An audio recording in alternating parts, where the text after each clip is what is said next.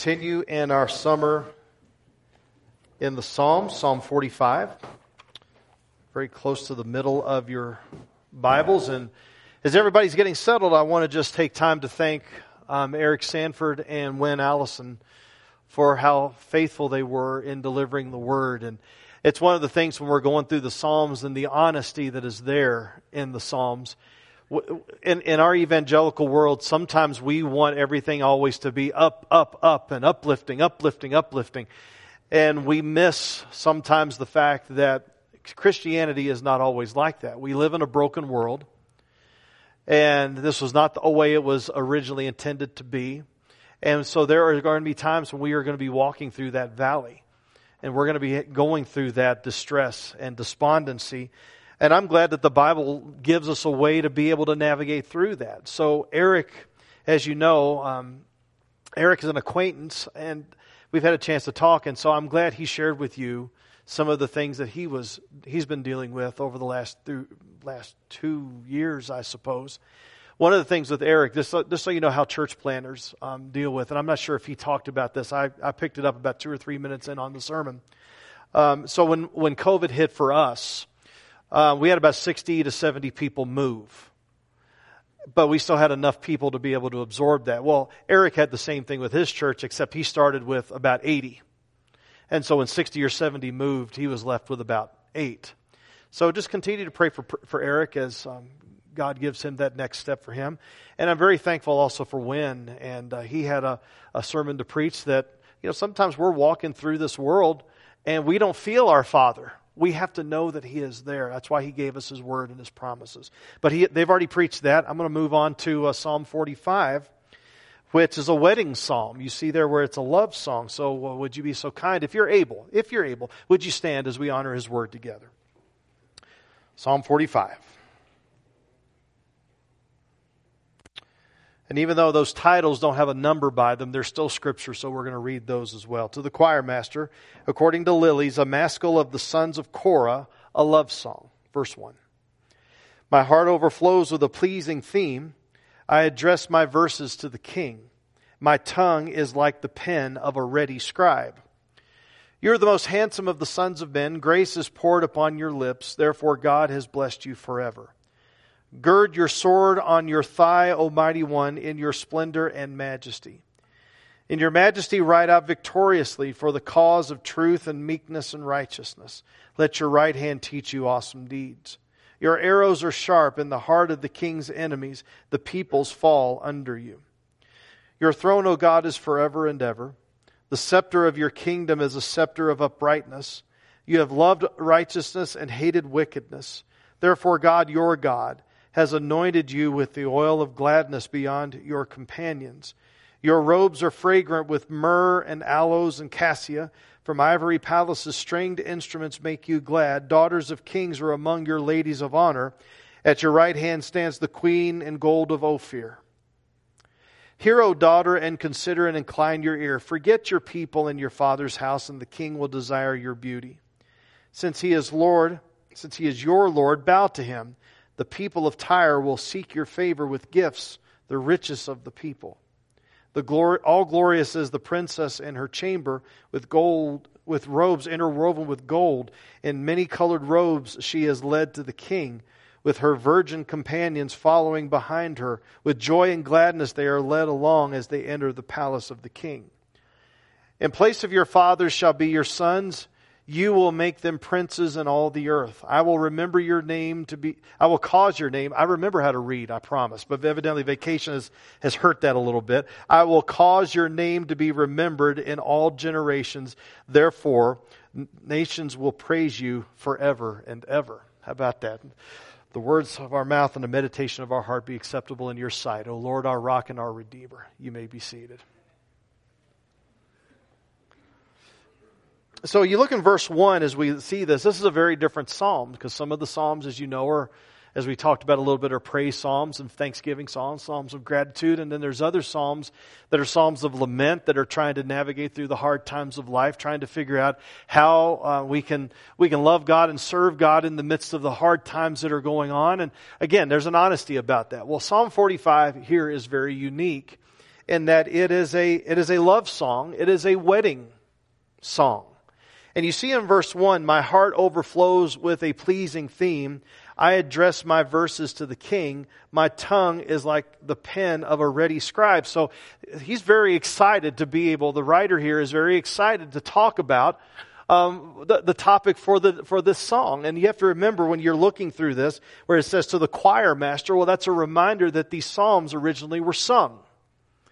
And so, according to Lilies, well, what's flowers have to do with it? Well, flowers has to do with the fact that that was the name of the tune that they would sing it by. And so this love song is a wedding song, and even 3,000 years ago, people were excited about weddings. Don't we all love weddings? And hopefully you loved your own, right? But we all love weddings. Now, my mom and dad, I think I've told you numerous times about the anniversary my parents will now have celebrated. On June 9th, it was 67 years, which is incredible. It's incredible. Beautiful is the word. That is exactly right. Well, they didn't have a wedding, a conventional wedding. They eloped. Now, according to my mom, that they had known each other 4 months. According to my dad, they had known each other 5 months. Well, who are you going to believe? Right? So if my wife and we have a discrepancy about the time frame of something, I'm just going to tell you right now, just believe her. She knows those things very, very, very, very clearly. However, but they didn't. So they eloped. They decided they were going to get married. Dad had a job and he found a house. Hey, you want to get married? Well, sure. And so they got in the car and they got married. They lived in Ohio. They got married and eloped at a justice of a peace in Angola, Indiana. And some of you may have done it. You may have eloped, but there are others of you that may have had like a church wedding, and it's a beautiful thing. Because it's a reminder of the fact that God is the one that instituted marriage. We don't have the right to redefine that. God defines the terms of what marriage is, no matter what we want to think. But one of the things that when the bride walks in, especially if you're a groom, it's great when you're doing a wedding, when I'm officiating a wedding, and the bride walks in. And the groom is just standing there, mouth agape, just, oh my word, I've never seen the brides are always beautiful. And you just give them just a little extra beat, a little extra opportunity to soak it in before you start getting on with the vows and the festivities and such. This is a very special one. Now, we don't really know the occasion of who this was for and why this was written. We know it was written at a wedding, and we know it was written for a king. We don't know which king. Every commentary has something different, so really that's not going to ultimately be the point. What we do know is there's enough clues in here to talk about the fact is that this king is Jesus. And the bride is his church.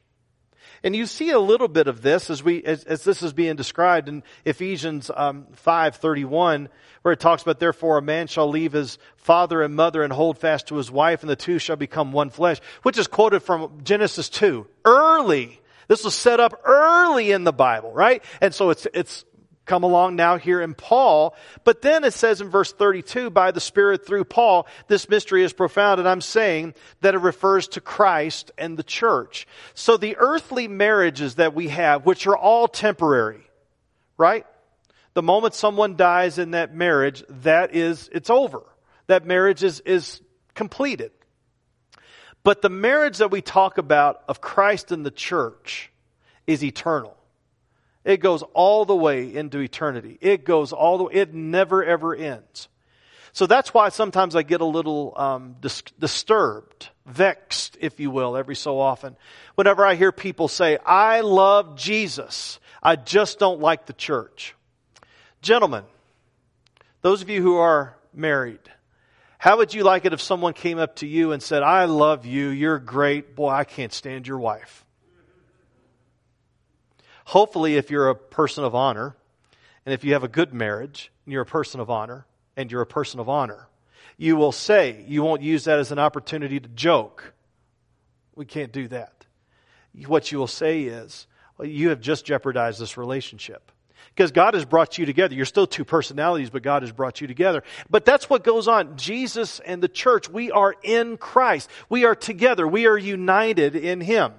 Right? We don't just take on certain things about Him and then take it off. When we were in Kentucky, we went to Golden Corral. Have any of you ever experienced Golden Corral? Have any of you ever walked out of Golden Corral thinking, I'm glad I did that? You have to be really, really careful about what you eat at Golden Corral, because otherwise it's just all there. But you go to Golden Corral, and hopefully you don't just take everything on. You pick. You have decisions to make, serious decisions to make. But sometimes that's how we approach the Bible, as a buffet. Well, I like this and I like this. I don't like that. I don't like that. Well, you take it all, or there's parts of it. You can't just take parts of it. You can't cherry pick it. So what we're going to talk about this morning is the need for understanding the majesty of the groom, Jesus Christ, and the beauty of the bride, His church. Now, the church, we can look at the church, and a case could be made if you're looking at the church this way, is that the church overall is a mess. Pastors are failing all the time. They're leaving their churches with moral failures, financial failures, and sometimes the people that are sitting in the pews, however well-meaning they may be, they don't always get it right. We don't always get it right. But when you look at what the church is to be and what the church really is, the bride of Christ, it's a beautiful thing to see. So let's look at the majesty of it, and the majesty of Christ, rather. We'll look at the beauty of the church in a bit. If you get up here and you see the majesty, now that's important for us to see. It's mentioned a few times. Well, look at verse 2. You are the most handsome of the sons of men. Grace is poured out upon your lips, therefore God has blessed you forever. Gird your sword on your thigh, O mighty one, in your splendor and majesty. Verse 4, in your majesty ride out victoriously. So majesty, set up clearly the majesty and the glory of the name of our Lord Jesus Christ. It's there. And part of that majesty, it can't be missed. Now, Jesus has told us that He's our friend. If we are followers of Jesus, John 15 says, I once called you servants, now I call you my friends, because I have let you know my Father's business, basically. I've let you in on my plan, on what I am going to do in working out my plan in the world. I've let you in on it. So there's a friendship, but sometimes we can swing that pendulum so far, and sometimes when you may turn on the radio, wherever it may be, a Christian radio station, and sometimes the most popular songs are basically treating Jesus like He's your boyfriend or something. You could just take the name of Jesus out and put Glenn or Molly or whoever in there, and it would still fit. And sometimes we have to realize that Jesus is holy, holy, holy. He is majestic. He is sitting, it says later on, your throne, O God, is forever. We have to see that. Abraham Kuyper, the great philosopher, one time, he said that there is, that in reference to Jesus, where he says, there is not one square inch in the whole domain of human existence over which Christ, who is sovereign over all, does not cry, mine. The issue with some of us sometimes is that we want to take some things for ourselves. And we cherry pick again. But we can't do that. Everything about who we are, about what we say, what we think, how we act. If we are followers of Jesus, I'm talking to the church now. If we're followers of Jesus, we no longer have any claim upon ourselves. And that is not a drudgery for us. We say thank you. We remember how we used to be. We don't want that anymore. Thank you, Lord, for not discarding us and dismissing us. Thank you, Lord, for rescuing us. And so we see here is that we can't just say, I love Jesus. Well, His majestic, in His majesty, and then say, well, I don't like His church. But His majesty is looked at in a number of ways. Number one is His character. You see, I just read this in verse 2, where it talks about you're the most handsome. Some of your versions may say, if you're looking at your Bibles, checking me out, where it says you're the most handsome. Some of your versions may say the most excellent of the sons of men. It says grace is poured out upon your lips. Now we also know that His character, that sometimes He is going to say things that are grace upon the lips of Him toward His people. But then He's also going to talk about His sword, verse 3, gird your sword on your thigh, O mighty one. The arrows in verse 3 are sharp in the heart of the king's enemies. The peoples fall under you. In the New Testament, the sword is referred to as the Word of God. It's the sword of the Spirit, the Word of God. And there are times when He speaks and it's grace to us. He seals us. He brings us to Himself. But then there are other times, like if you read in Revelation 19, it sees that when there's a picture of that sword coming out, He's mowing down the nations that have refused His rule, that have refused His way. And you say, well, that doesn't seem fair. Well, He's the one that made us all. He's the one that sets the terms. And He has been gracious to us. He sent His Son to rescue us. And to turn our backs on His Son, He will not suffer. And so we look at this where He says, your arrows are sharp in the heart of the king's enemies. So His word, to use an old King James word, His word can quicken, make alive, but His word can also kill. Please, bow the knee to Jesus now. One day you will, but one day it may be too late.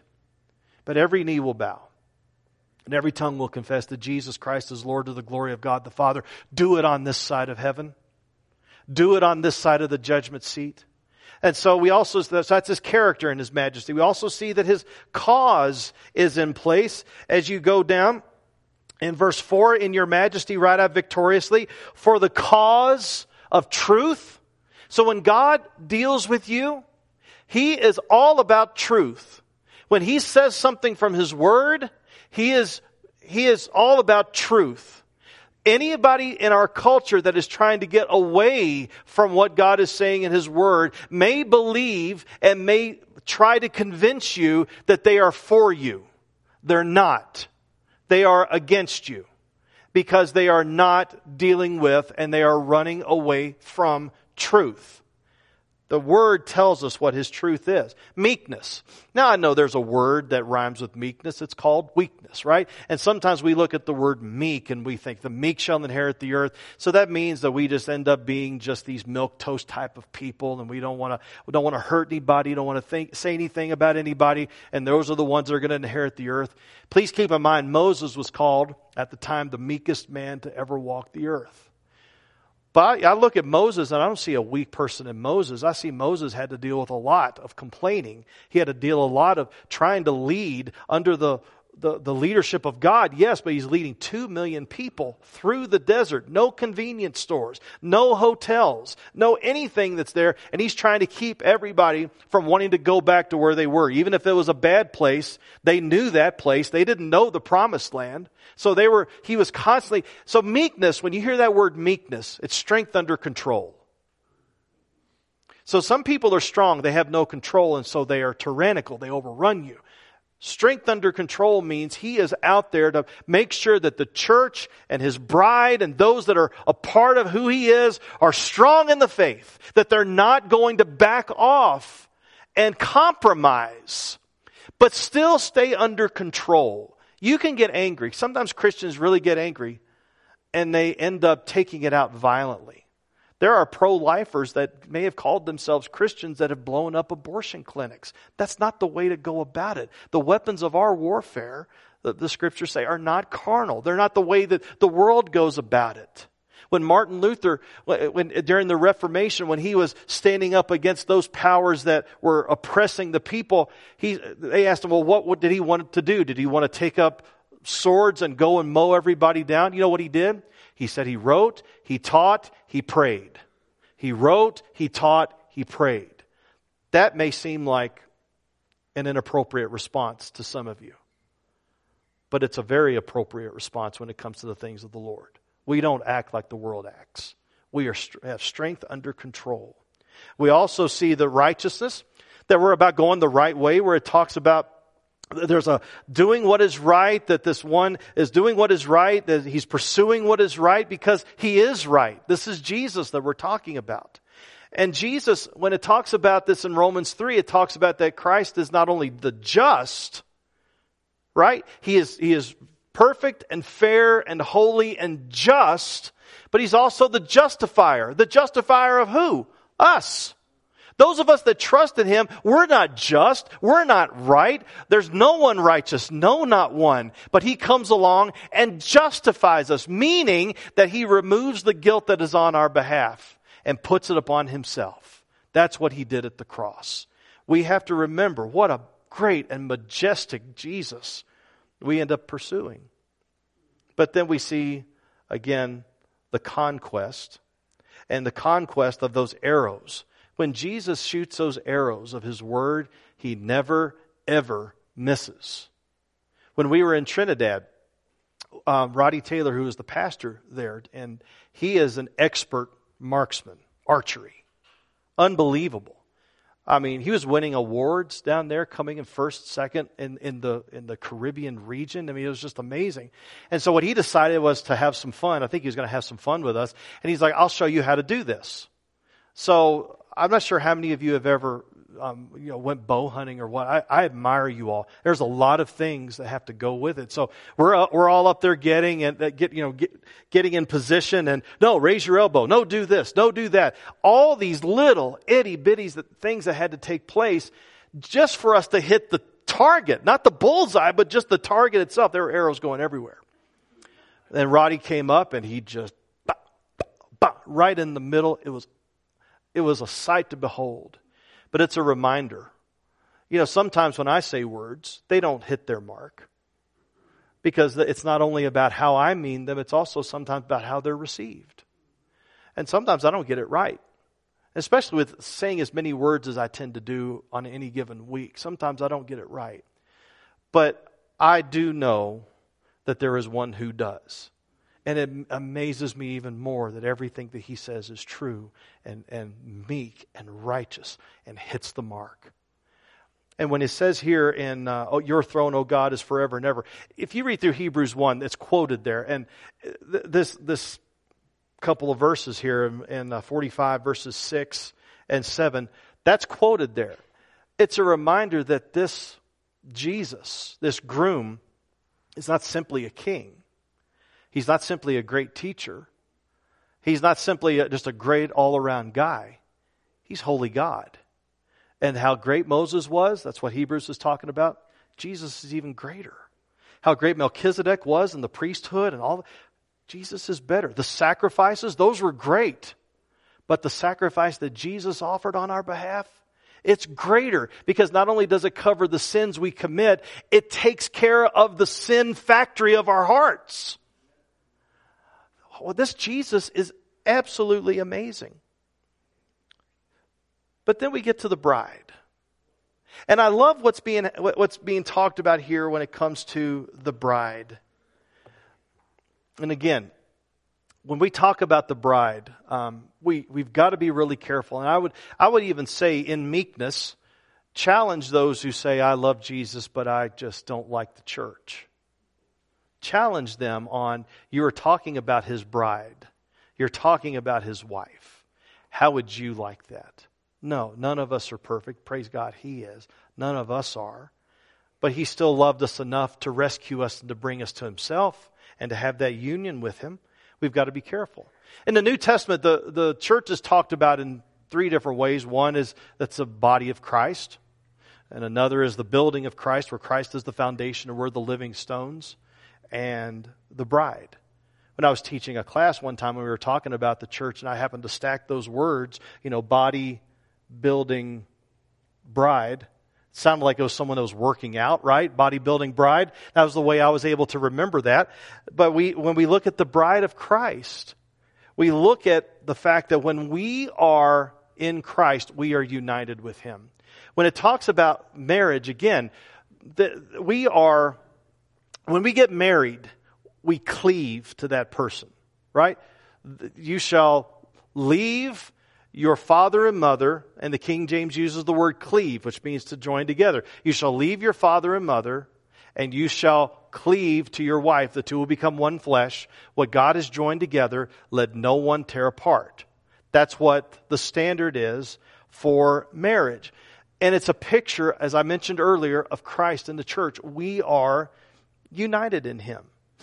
A long time ago, I preached on Ephesians 1, 3 to 14, and there were 5 ways that we are united in Christ. That passage talked about how we are chosen in Him.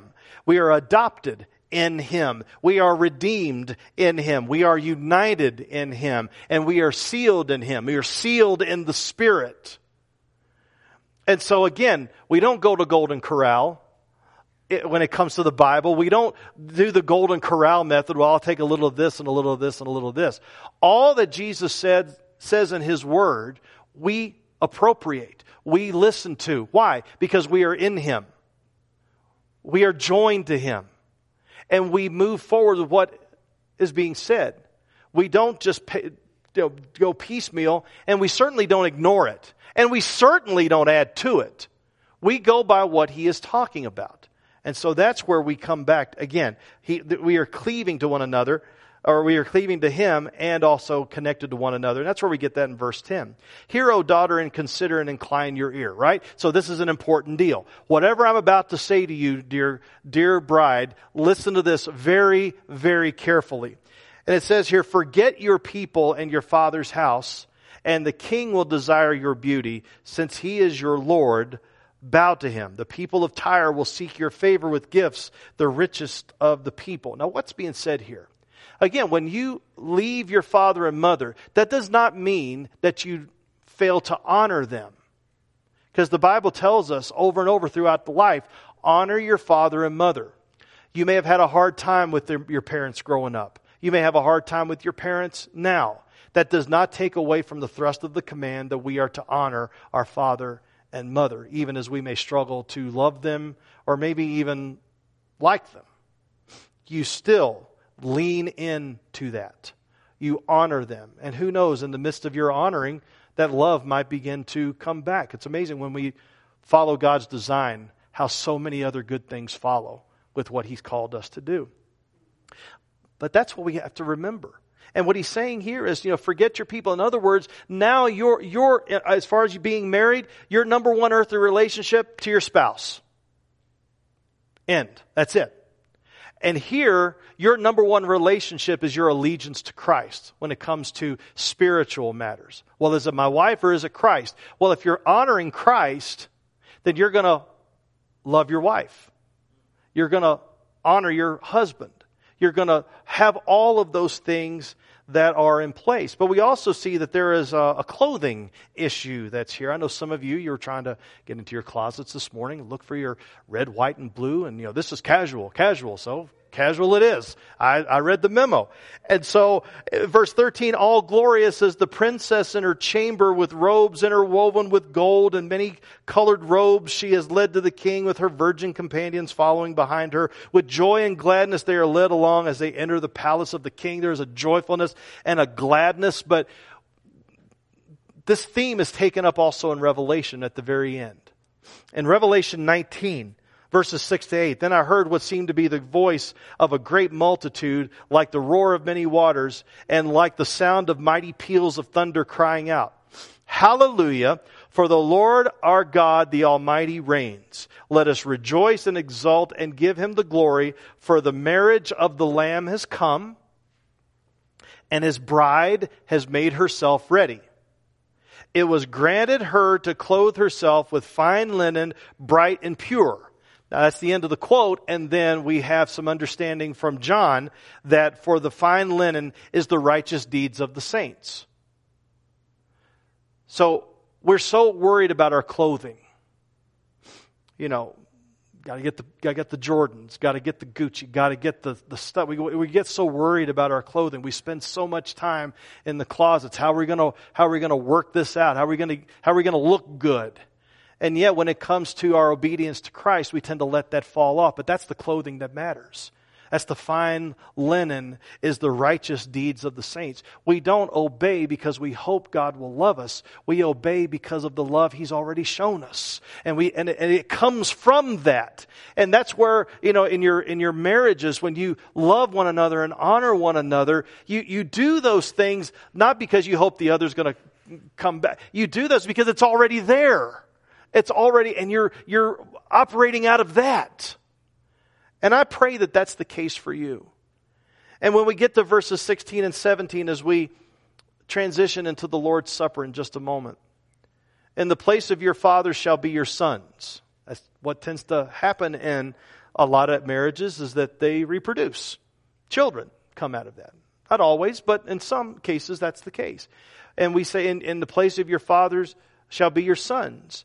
You will make them princes in all the earth. I will cause your name to be remembered in all generations. Therefore, the nations will praise you forever and ever. In other words, in earthly terms, we are reproducing people that bear our name and go out into the world. And spiritually, we are making disciples that reproduce the name of Christ that will take them out into the world. And we pass the baton to that generation as they pass the baton and the baton and the baton, to where the goal is that all nations will remember him and honor him and serve him. I was convicted, as I'm prone to be. Sometimes I think people, and I have conversations with folks that they think, well, you've been in ministry for 31 years. Well, you must have it all figured out. Well, that's jolly funny. That really is just hysterical.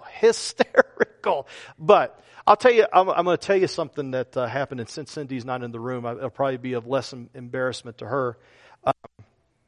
Boy, what's he going to say? Well, here it is. I joined my mom and dad for church, Pitts Baptist Church, Concord, North Carolina. The pastor has been there 25 years.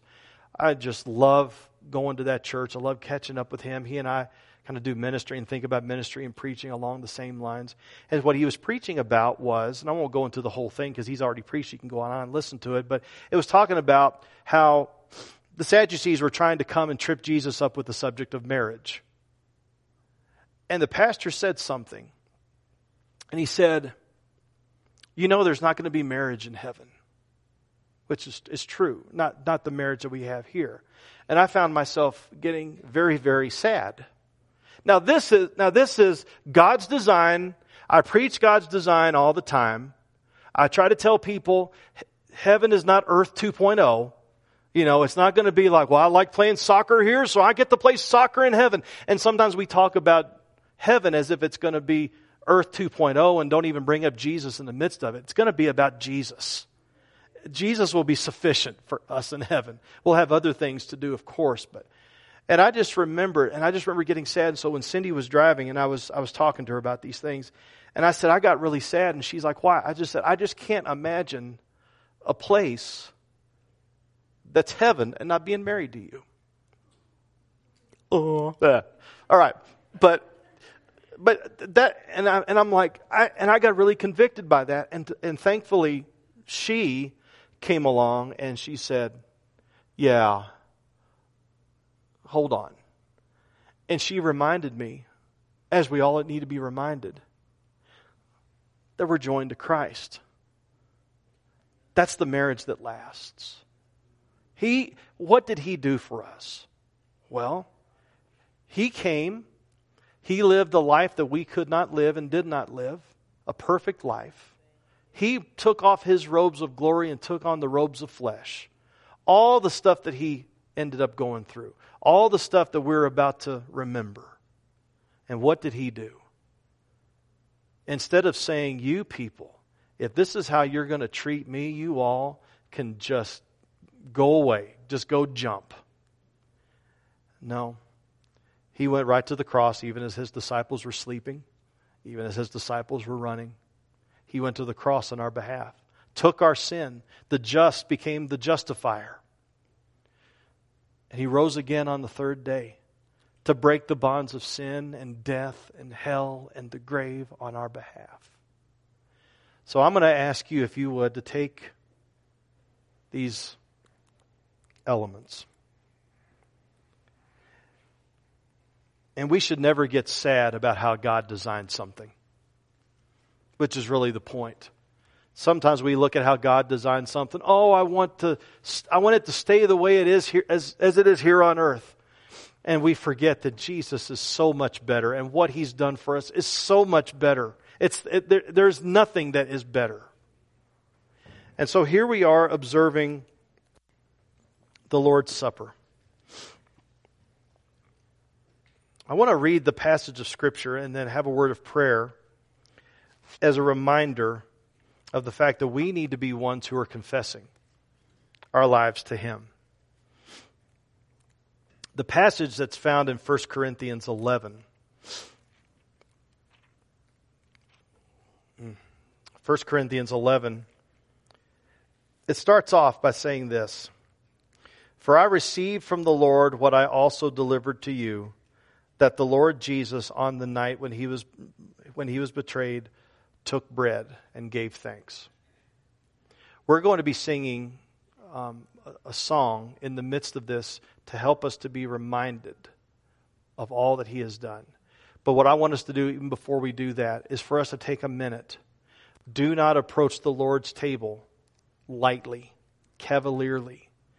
He says that's why some of you are sick and some may have died, is because we are approaching the symbol of his body in an inappropriate manner. So if any of you have any sins to confess, or you just need to make sure that your heart is right in line with Christ, take the next minute and use that time to pray and to confess your sins before him. Then we will participate in the Lord's Supper. And you can play whatever you like to play.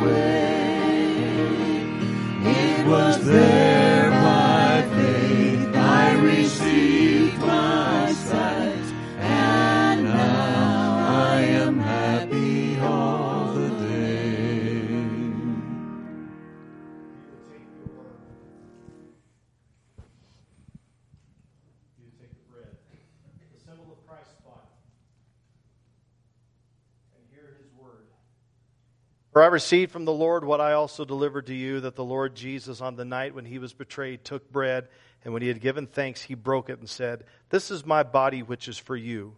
Do this in remembrance of me.'" So if you belong to Christ, this belongs to you.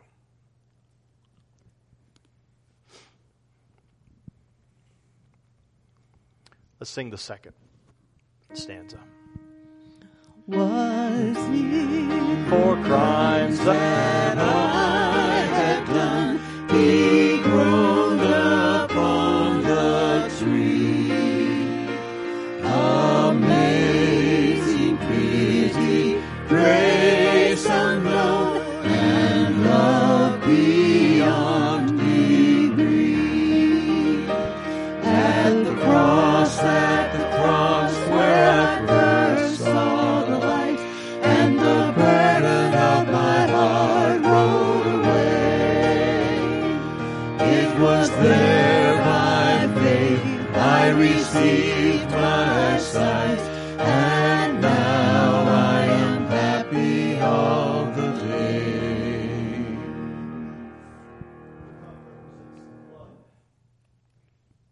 The cup represents the blood of Christ. It says with the redemption of his blood, there is no forgiveness of sin. And so we must be sure that we are remembering what he said to us in verse 25. In the same way also, he took the cup after supper, saying, "This cup is the new covenant in my blood. Do this as often as you drink it in remembrance of me." So if you belong to Christ, then this belongs to you.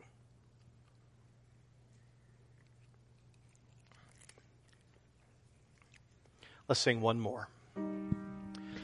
But drops of grief can never repay that debt of love I owe. Here, Lord, I give myself to Thee. 'Tis all that I can do. At the cross where I first saw the light, and the burden of my heart rolled away. It was there by faith I received my sight, and now I am happy all the day. As we sing one more hymn for our hymn of commitment, some of you, you've seen what Christ has done for you. You've seen His majesty. You beheld the beauty of the bride. And I hope that if there are those of you here who would like to make some sort of commitment, rededication, or you may want to know what it means to be a follower of Jesus and be saved from your sin, I hope that this will be the morning you do that. So why don't we stand as we commit our lives to Christ and sing this next hymn.